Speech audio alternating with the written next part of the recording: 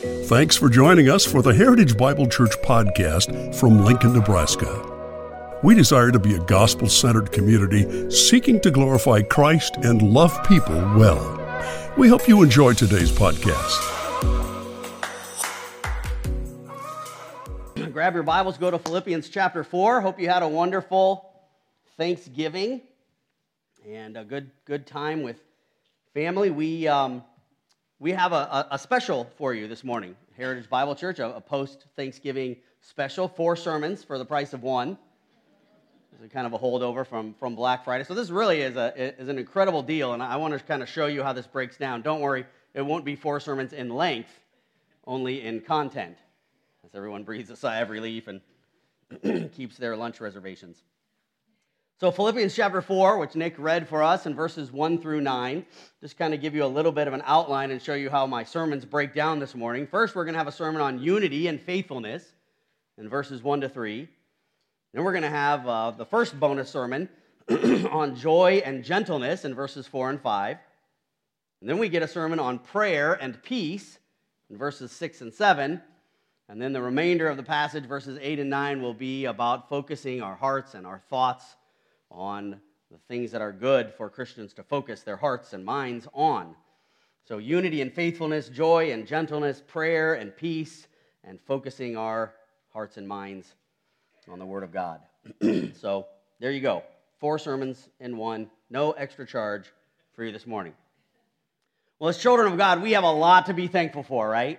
And I hope you spent some time reciting some of those blessings with your family. You know, I don't know if you have the habit of just kind of going around the table and saying what we're thankful for, and then your, teenage son is stumped. I can't think of anything I'm thankful for. Well, what about your Xbox? Okay, I'm thankful for my Xbox, Talk about the blessings that God has given us as a family, hopefully this week. And this 4th and final chapter of Philippians sets before us the great promise and blessing of peace that we have. We see it in the Old Testament in passages like Psalm 23. We see it even in the Gospel of John, John chapter 14, where we are regularly on Sundays. And even as you can see from just the little outline that I gave you already, this first section, it indicates that Paul's desire for the Philippians is that they would genuinely encounter peace in their relationship with the Lord, but not only in their relationship with the Lord, also peace with others, peace on a practical, relational level with other people. And of course, I'm drawn to this passage this week in part because it mentions an attitude of thankfulness. And the fact that an attitude of thankfulness is one of the keys to gaining victory over anxiety and replacing it with a peaceful heart. How does it sound to have peace in your home? How does it sound to have peace in your own life, in your soul, deep down in your soul? Peace that overwhelms your anxious thoughts, your tendency to worry. Now, our ladies earlier in the year went through the book Trusting God by Jerry Bridges. So they've got this covered. So ladies, just, relax. I know you no longer have any worries, no anxieties. So this will be just for the men, because you ladies have got this all figured out already. First, a little bit of background as we kind of try to grab hold of what's offered to us in Christ in relation to peace. Paul's relationship with the church at Philippi is a close one, and we see it right off the bat in chapter 4 in the way that he refers to them. The Philippian church had helped him financially. They heard of his imprisonment of Rome. They sent Epaphroditus with a gift for him. A couple of different times they helped him financially. Probably no other church provided the same kind of loving fellowship, thoughtfulness, just encouragement for Paul, especially in his prison experience. And Philippians is kind of a thank you letter to them for that gift, and it's the most personal of all the letters that Paul wrote to the church. And before we jump into our passage this morning, why don't you actually turn back to Philippians chapter 1. Philippians chapter 1 and verse 20. Understanding that in this context, as Paul is writing from prison, he's not sure whether he's going to experience release from prison or whether he's going to experience martyrdom for his faith. And he says in verse 20, according to my earnest expectation and hope, that I will not be put to shame in anything, but that with all boldness Christ will, even now, as always, be exalted in my body, whether by life or by death. Paul didn't know what his future held. Paul didn't know what his circumstances were going to turn into, but he was certain of one thing, that he wanted Christ to be exalted either way. Maybe you find yourself in some difficult circumstances, some hardships, some anxiety-inducing situation right now. If we can grab hold of this initial commitment of Paul that our greatest desire in life is that God would be glorified, we're well on our way. Paul knew that it was going to take courage for him to face death with a proper attitude. Paul's main concern was not what happened to him, but his concern was what would his testimony be, and wanting to continue to have a good testimony before the Philippians. And the truth is, whether we die a martyr's death or whether we live a long, full Christian life, no matter what circumstances come and go from our lives, we can seek the glory of God. We all know that life brings hardship and trial, and some of us are in the thick of it right now, but God carries us through, and we can live a life of gratitude, a life that's characterized by thankfulness, not just one day a year, but every single day for the believer, a life of thanksgiving, because we know that God is at work in our circumstances. Back to chapter 4, look at these first 3 verses, and just notice that we start verse 1 with the word therefore. So therefore is going to introduce all this kind of exhortation, right? I hope we'll have a pretty good mix this morning of finding some encouraging words, but also maybe of being exhorted a little bit by Paul to examine if there are things in our life that we need to tweak, that we need to make adjustments in order to live a life that's pleasing to God. And so Paul is introducing all of this based on what he wrote in chapter 3. He wrote in chapter 3 about sanctification.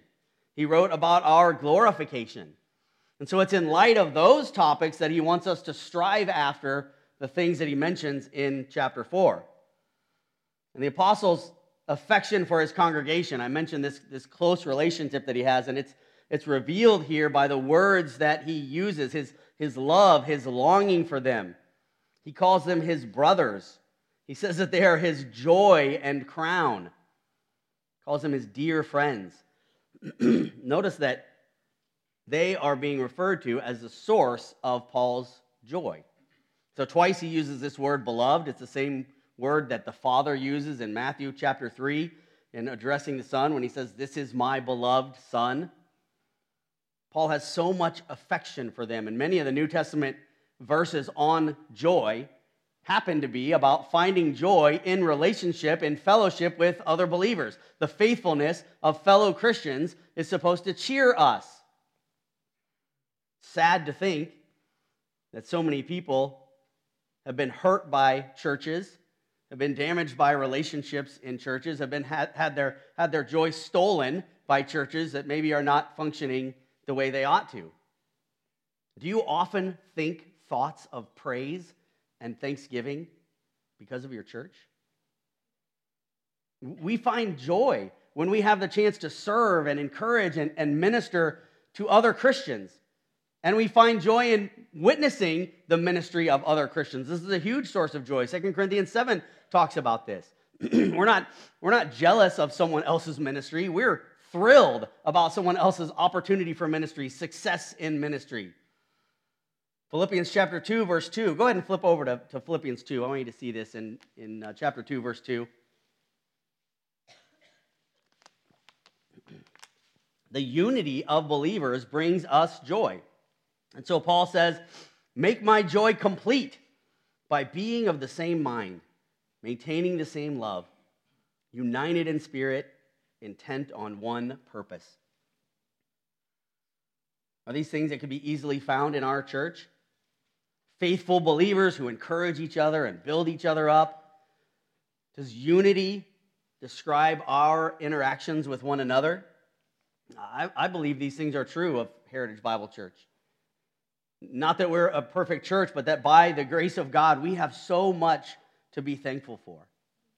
And notice how Paul says that he longed to see them in chapter 4. Paul wanted to be with the saints, with his friends. He wanted to fellowship with them. And not just because he was in prison. Well, I'd rather be at church than in prison, right? Some of you are like, yeah, that's kind of my attitude towards church. No, we love church. We long for it. It's a cause for great joy and thanksgiving. Church is not intended to be a burden. It's intended to be a blessing. Sunday is the best day of the week in our home because we can't wait to be together. And I just encourage you, make it a consistent habit. Just show your gratitude to the Lord by being here at every possible opportunity.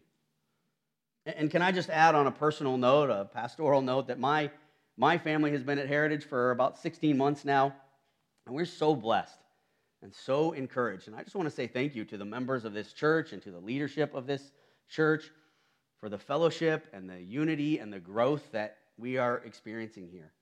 It's an incredible blessing and cause for joy for us. Notice in verse 2, then he points out two ladies, Euodia and Syntyche, who apparently are not doing such a great job of maintaining the unity of the body of Christ and experiencing joy in one another. And so they're just not getting along so well, and so they kind of get called out here. How would you like that? Right? You're having some, interpersonal conflict with someone, and so the pastor's just like, Susie, Mary, what's going on? Okay, we need to get this straightened out, like from the pulpit. I thought it was only pastors' kids that get called out from the pulpit, I've done that before, like, hey, knock it off, right? It's one of the benefits of being a PK. I mean, can you imagine having this read in front of the whole church? Not to mention the fact that it's immortalized in the Word of God. It's kind of embarrassing to have your name in there in this way, right? But you know what it shows us? It shows us how much God cares about unity, right? It's a good area to examine ourselves in. Frankly, folks, if we find ourselves in constant conflict with others, it might at least be worth pausing and just asking the question, is it me? Right? If you're constantly in conflict with others, the one common denominator in all the conflicts is you're part of it, take a look in the mirror, right? It kind of reminds me of the parents who approached the high school marching band director. And they said, we got an issue we need to talk to you with. We've noticed in the last couple of marching band performances that every student is out of step except for our son. Well, it might just be the common denominator there, right? So we want to make sure that we're not a cause for disunity. We want to make sure that we're doing everything that we can do to be at peace with all men, right? As far as it depends on you, be at peace with all. Listen, folks, the Lord values his bride. The Lord loves his church. The Lord cares about how you treat others. And so in every interaction that you have with others in the church, you are impacting them for better or worse. You're either bringing glory to God in the way you treat others, or you're not. And by the way, just to rescue these ladies and their reputation a little bit, you got to look at verse 3, right? They're not all bad, okay? Just in case you get the wrong impression about these ladies, along with Clement and others, Paul commends them for being faithful in helping them. These are faithful Christian women. These are faithful servants of the Lord. And so this also tells us that not only does the Lord see when we do something wrong, but the Lord sees when we do well, right? Not only does the Lord say, like, hey, like get it together here, let's seek unity, but also God is pleased with their faithful service and the way they're ministering to Paul. We see then in the next section, verses 4 and 5, rejoice in the Lord always. Again, I will say rejoice. I'm not going to sing this for you, don't worry. Let your gentle spirit, although it's been going through my mind all week, let your gentle spirit be known to all men. The Lord is near. Well, first we have this command to rejoice. Just means to be glad, to be joyful. There are a lot of miserable people in the world, and I think much of the world, frankly, has just kind of given up on finding any measure of true joy, but not Christians. We have joy because God gave it to us. You remember Galatians 5, the fruit of the Spirit? There's a thing in there, there's 3 letters, joy, right? The fruit of the Spirit is love, joy. We have joy. The Spirit produces it in us. And we did a little study together on joy last year, and I mentioned that there are 33 different word combinations relating to joy in the Old and New Testament, literally hundreds of verses about joy and happiness and gladness and mirth and blessedness over and over throughout Scripture. This is a major theme. Notice here that it's an imperative. That means it's a command. The reality is that you can only have true joy. You can only be obedient to this command if you have a heart that is right with God. Because it's only when you recognize that because of his great love for you, Christ died on the cross, bearing the weight of your sin. It's only when you choose to follow Christ and you enter into the new life that he gives. It's only through a relationship with Christ, which is the only way to heaven and the only way to peace with God, that you can find the way to a life of joy. Paul knew this. And Paul is an amazing example of a person who had inner joy even when his circumstances stunk. Paul urges the Philippian church to listen to him, to follow his example. He's in prison when he writes this letter, and yet he had experienced the peace of God that results from doing exactly what he encourages in verse 6. He experiences the peace of God that results from casting his care upon the Lord through prayer and supplication with thanksgiving. And he understands the blessing that comes to his own heart when he meditates upon the things that are true and honest and just and pure and lovely and of good report, exactly as he encourages in verses 8 and 9, he encourages the Philippians to do. Paul is doing this. Robert Leitner wrote that Paul, as a prisoner who knew the depths of suffering, is well qualified to discuss the experience of peace which he desires the Philippian Christians to have. In a modern context, when many Christians experience anxiety, this chapter becomes an important revelation from God for mental and emotional health in a tension-filled world. And I think if we're honest, we would say that it seems that many Christians are living as if God has not given them anything to be thankful for. We're forgetting the blessings of God, to count our blessings, to name them one by one, to wake up each morning realizing that the fact that we woke up this morning and drew breath is a gift and a blessing from God. And then we begin to number and name all of the blessings from there.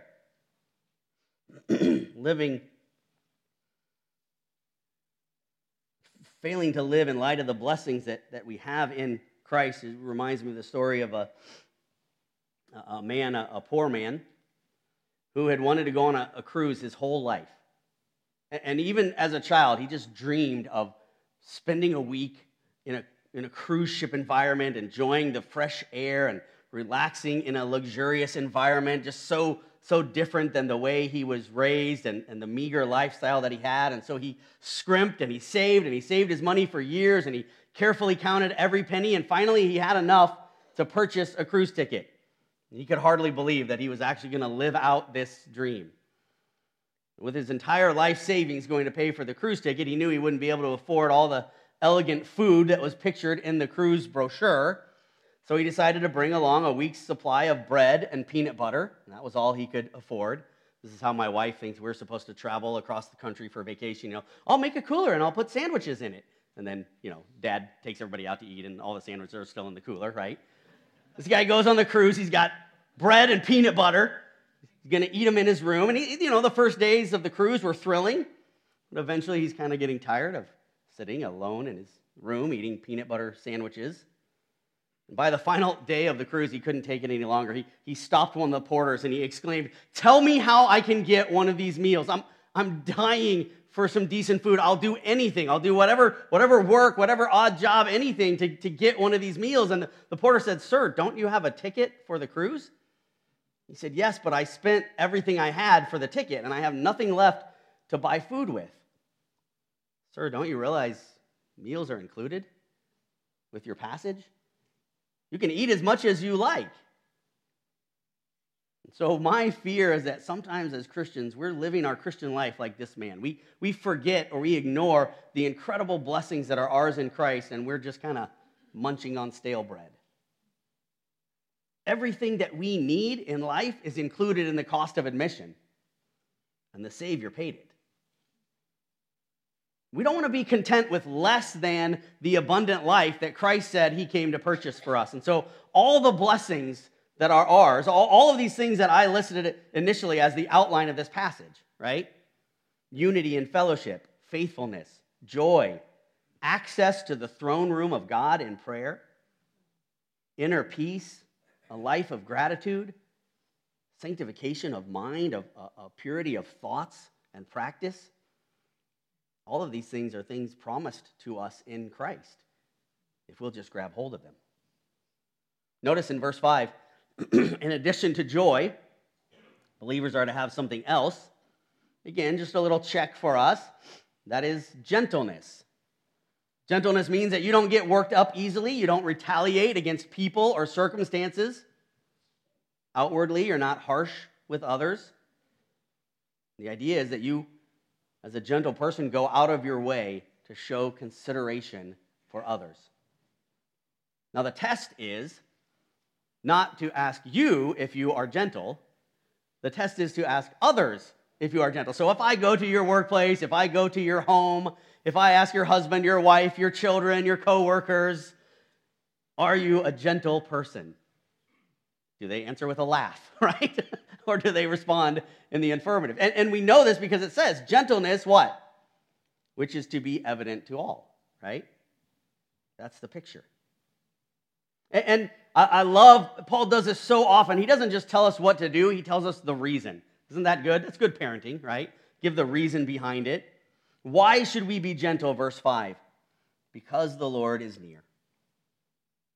Because we believe in the imminent return of Christ. When Christ returns, think about it this way. How do you think you'll feel about all of your petty bickering, your silly, childish arguments, the things that you get so worked up over that cause you to lash out and attack other human beings created in the image of God? How do you think you will feel about those things when Christ returns? They'll seem so small. They'll seem so insignificant. So we're living in light of the return of Christ, and we're living in light of eternity, because the return of Christ is what ushers us into glory, and now all of these problems and all these things that seem so important to us and caused our anxiety and made our gentleness go out the window are all of a sudden just really not that important.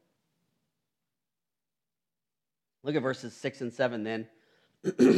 Be anxious for nothing, but in everything by prayer and supplication with thanksgiving, let your requests be made known to God. And the peace of God, which surpasses all comprehension, will guard your hearts and your minds in Christ Jesus. God doesn't want us to be anxious for anything. He commands us to rid our hearts and minds of stress and worry. Can I pause for a second and just ask, honestly, as you search your own heart, does this even seem possible to you? Does it even seem realistic to be rid of your anxiety? I mean, we're anxious about so many things so often. I think it's exciting to know that God wants to rid us of this. I think it's thrilling to understand that God doesn't command us to do things that He doesn't empower us for. And He is empowering us for this. And the truth is that our anxious thoughts, as much as we would like to deny it, have their root in a lack of faith.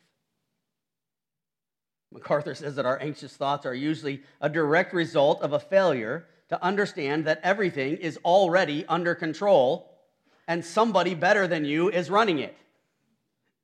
So often we want to take control. We want to tell God, this is the way it needs to be. This is how it needs to work. These are where the pieces need to go. Which really is a manifestation of a lack of faith. Now, I would never want to get up here and be bold enough to say that Scripture calls worry a sin. So I'm just going to quote Dwight Pentecost when he says it. That way, if it bothers you, he'll get in trouble instead of me. All right, so this is what he says. Do you ever find yourself worrying? Do you know that Scripture calls worry a sin? When you realized that you were worrying, did you go to God and confess it as a sin?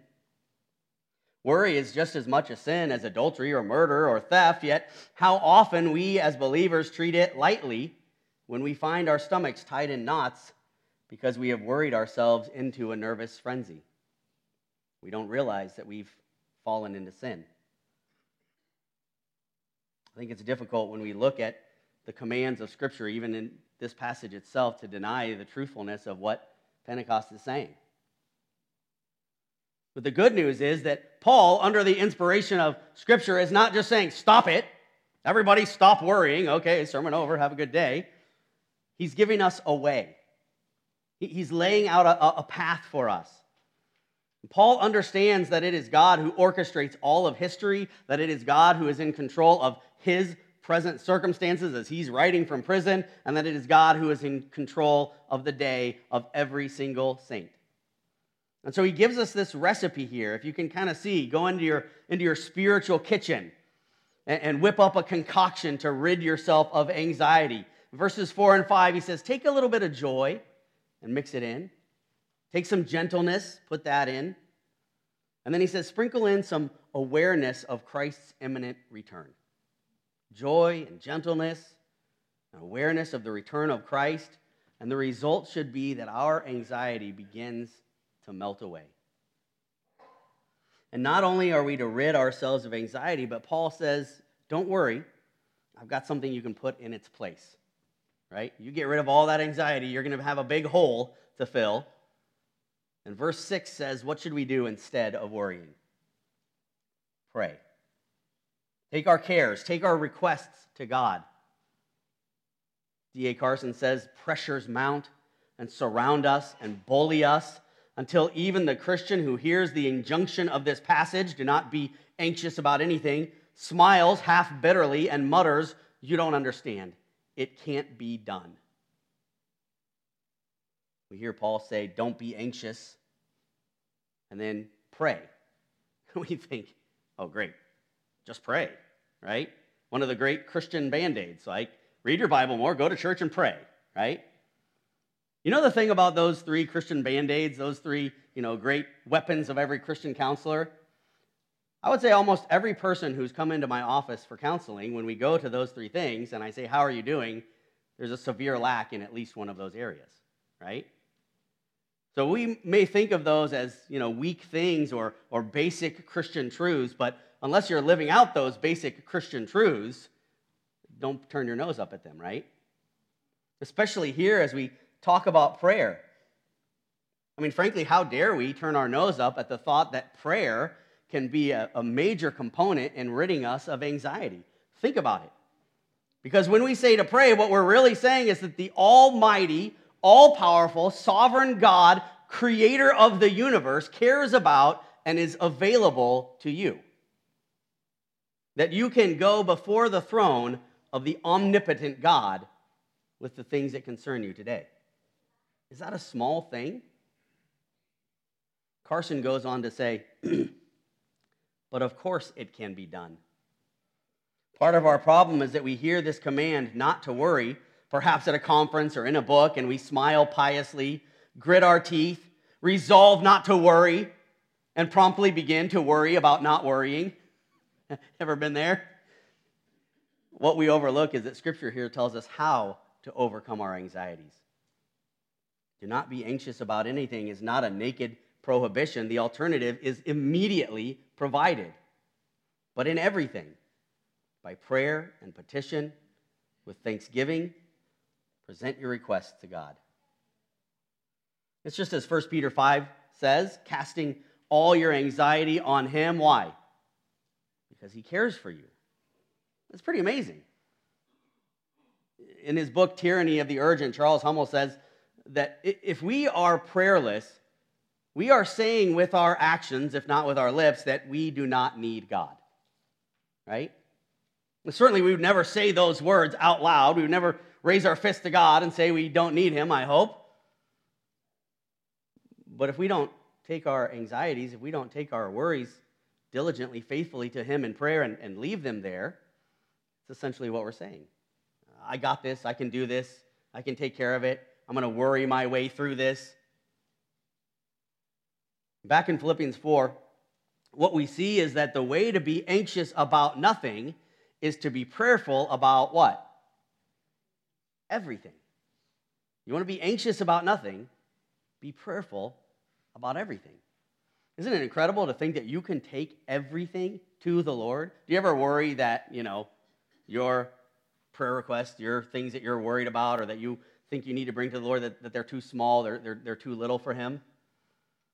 You know, having done student ministry for a long time and having done, prayer meetings with middle school girls, it's like, my aunt's cousin's former roommate's hamster has a hangnail, and if we could all just join hands and pray, they want to pray about everything, right? And sometimes it's like, okay, is this worth taking before the throne of God? But folks, we got to be careful with that kind of thinking, don't we? He cares for you. The reality is, what can I take before the throne of God that's a big thing to God? Right? I mean, not that he doesn't care about it, but simply saying, like, in relation to his power, in relation to his ability to affect change or to meet my needs, everything is small to him. And if we're trying to hide our anxiety or the things that we're worried about from God by not bringing it to him, that doesn't work. Hide and seek with God never really works out very well, just so you know. God knows our hearts. He knows our thoughts. We might as well bring it to him. And so Paul uses 4 words here to describe the way in which we communicate to God. First, he uses the word prayer. And the word prayer there really is just kind of the essence of worship and devotion. It describes the way a believer approaches God, coming to God with reverence and respect and awe for him. We come to him in worship first and foremost. Supplication is a more detailed requesting. It's an answer, seeking an answer to a specific need. We can pray specifically to God. I think as a young Christian, this is one of the things that I learned that revolutionized my prayer life. I think as a young Christian, my prayers were kind of like, Dear Jesus, bless the whole world, right? And at some point, it was like, okay, prayer can be more specific than that, right? Actual needs of actual people. Actually praying to God like what I desire, what I think the outcome ought to be as best as I know, submitting myself to the will of God since he knows better. Bring your requests to God. Thanksgiving is the next word. It's a mindset. It's a heart attitude that should always accompany our prayers. Just this attitude of gratitude that recognizes God's provision for us. I think that when we come to God with thanksgiving, we're kind of recognizing what God has already done. And in recognizing that, maybe we're expressing faith for what God will do or what God can do in the present circumstances of our life. And really, this is a key answer to anxiety. Okay, prayer for others, prayer for ourselves, mixed with thanksgiving. And it's so interesting. Make a study of this, of how often Paul combines thanksgiving and prayer. Apparently, this is supposed to be a major part of our Christian life, not just once a year. Did you know that? Turns out. Ephesians chapter 5, always giving thanks for all things. Colossians chapter 4, verse 2, devote yourselves to prayer, keeping alert in it with an attitude of thanksgiving. 1 Thessalonians 5, 17 and 18, pray without ceasing. In everything, give thanks. 1 Timothy 2:1, first of all, then I urge that entreaties and prayers, petitions and thanksgivings be made on behalf of all men. It takes faith to thank God when you're in difficult circumstances. It takes faith to thank God when your requests haven't been granted yet. Thanksgiving is an expression of faith in God. Remember last week in the raising of Lazarus? Jesus doesn't even pray to God to ask him to raise Lazarus. He just goes straight to thanksgiving. Thank you, Lord, that you did this. Like, what in the world? It's incredible, right? Now, understand, Jesus has a pipeline. He has a direct connection to what the plan of God is, right? So we can't necessarily presume upon God that God is going to do things our way or answer our prayers in exactly the way we want. But what we can do is we can presume that God will be faithful to his nature, to his character, that God will do what's best for his glory and our good, right? And so we can pray to God with confidence. We can pray to God with thanksgiving. Paul says, even if you're encountering various trials, right? We're to give thanks and we're to live joyfully. And so Paul is cautioning the believer, really, I think, in a sense, telling the unbeliever, don't live like a practical atheist. Don't live like the unbeliever. You know, one of the chief traits of the unregenerate man is the absence of gratitude to God. Paul even says that in Romans 1:21. Even though they knew God, They did not honor him as God or what? Give thanks. So for the believer, Paul says, don't whine, don't complain, don't have a murmuring spirit, because these things are really a lack of an expression of faith in God's goodness and faithfulness. It's failing to believe, Romans 8:28, that God really will bring everything together for our good and his glory. MacArthur explains that God's promises support the reasonableness of the saints always praying with thanksgiving, regardless of the circumstances, right? So from an outside perspective, somebody might look at your circumstances, the year that you've had, the month that you've had, the day that you're having, and say, why would you thank God for this mess, right? And yet as believers who have a deeper doctrinal understanding of the Lord and his plan and what's being carried out, MacArthur says that God has promised that no trial believers face will be too difficult for them to handle. He's also promised to use everything that happens in believers' lives for their ultimate good. People become worried, anxious, and fearful because they do not trust in God's wisdom, power, or goodness.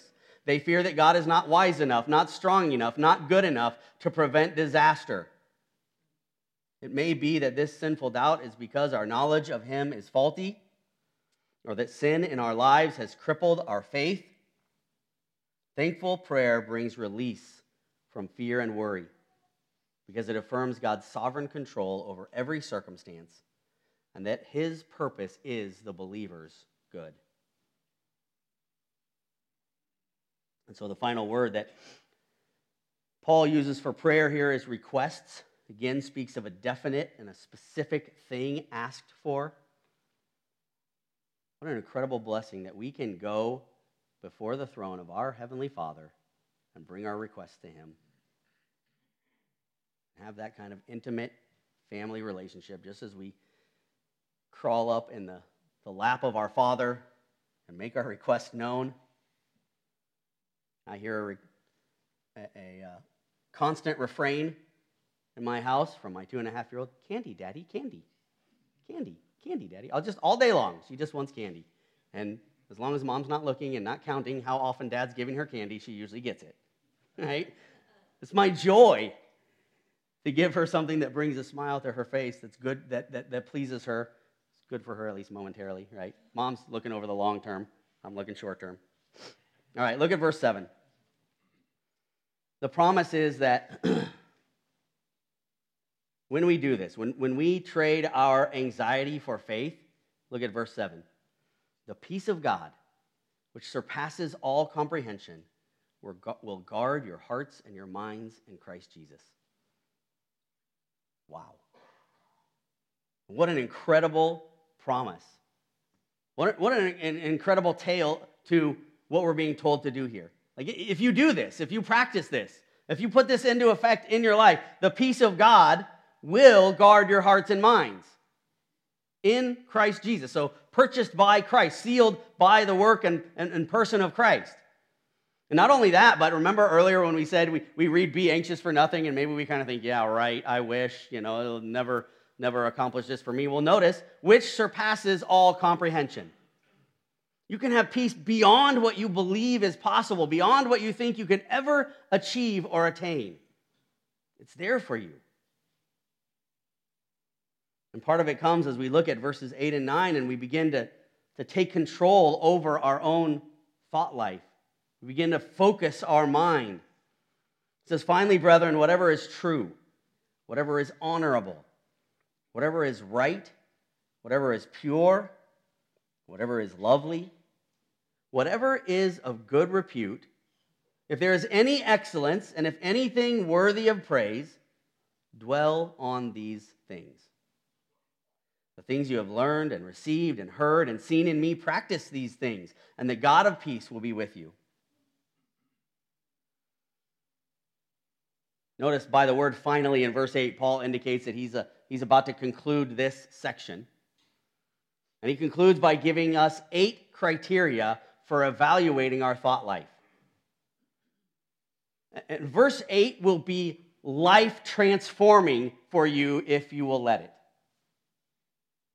Don't believe the lies of the devil that lead to anxious or impure thoughts. What we really want to do, we want to apply this test of these 8 things. If you would use verse 8 as a litmus test for your thinking, how much would your life change? Apply it to your thought life. Apply it to what you view on TV or your phone or your computer. Apply it to every conversation that you have.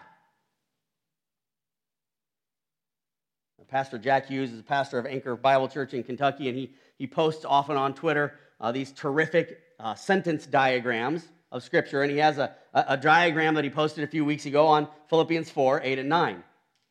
And he asked the question as the introduction to it, do you have a grumbling, complaining, nagging, carping, snarky, harsh, cutting, kvetching, selfish, proud, or condescending spirit? Evaluate your stinking thinking in light of God's word. Repent and confess your sin and start glorifying God in your thinking. And then he kind of walks you through the verse, and it's pretty simple in verse 8 to see, finally, brethren, right?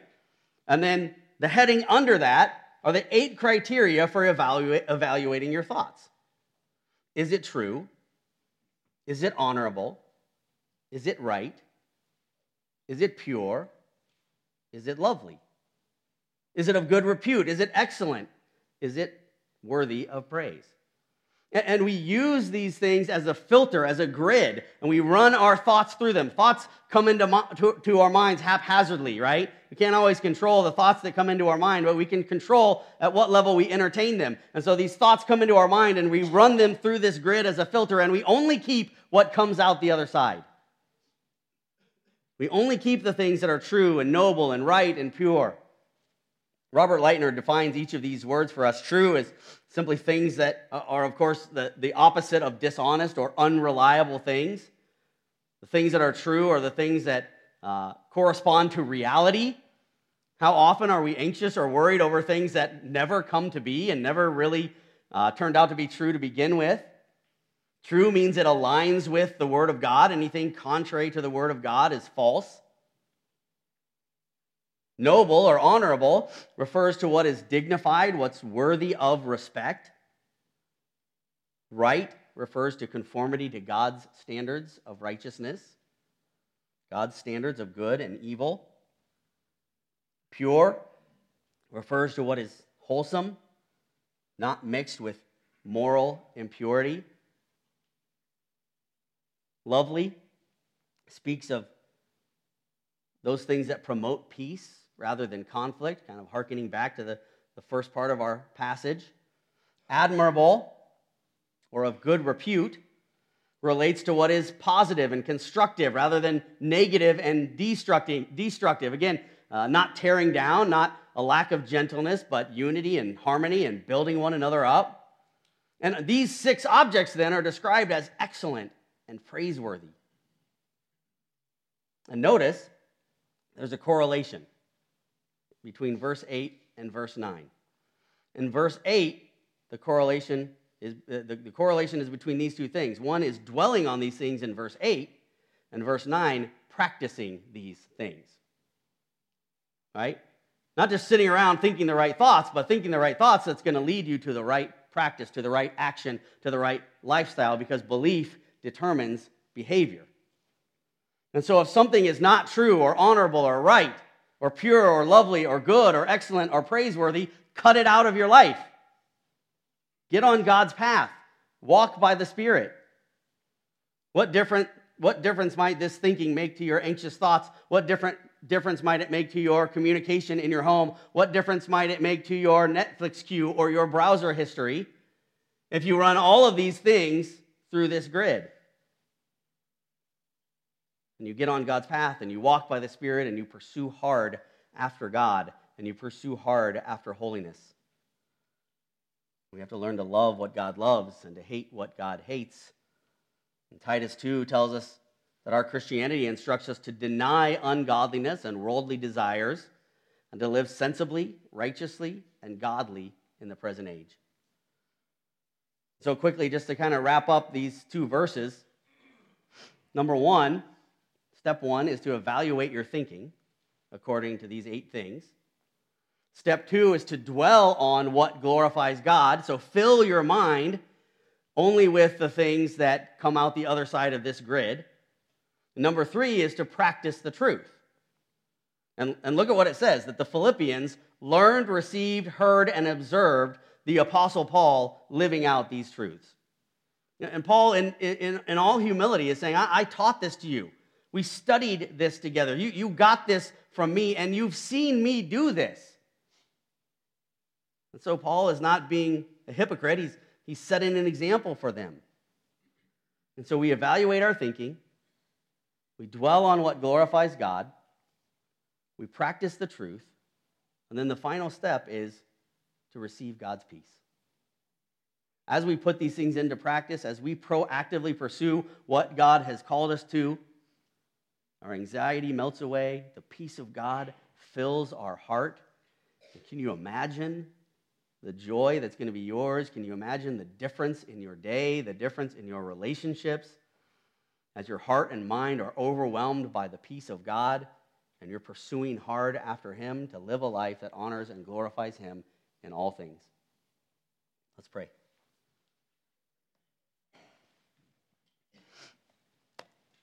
Father, thank you for being a God who offers these things to us, that through Christ the price has been paid not only for the forgiveness of our sins, for an eternity in heaven, the salvation for which we are abundantly thankful for, but also, Father, abundant life here and now. We don't try to peddle a gospel that says that when you come to Christ, everything will be perfect and there will be no more bumps in the road and no more hardships. But Father, we're so thankful to have a God who loves us and walks us through the difficulties and hardships of life and promises us that even in the most difficult of circumstances that we encounter, you can give us peace. Peace that's deep down in our heart and that overwhelms our circumstances. Father, I pray that we would grab hold of it, that we wouldn't have all these blessings that we're not taking advantage of or using, but that we would draw near to you and seek all the blessings that you have for us, that we would come alongside and encourage one another, that you would just continue to protect and fill Heritage Bible Church with unity and love and care and compassion for one another. We thank you for it. It's in your name we pray.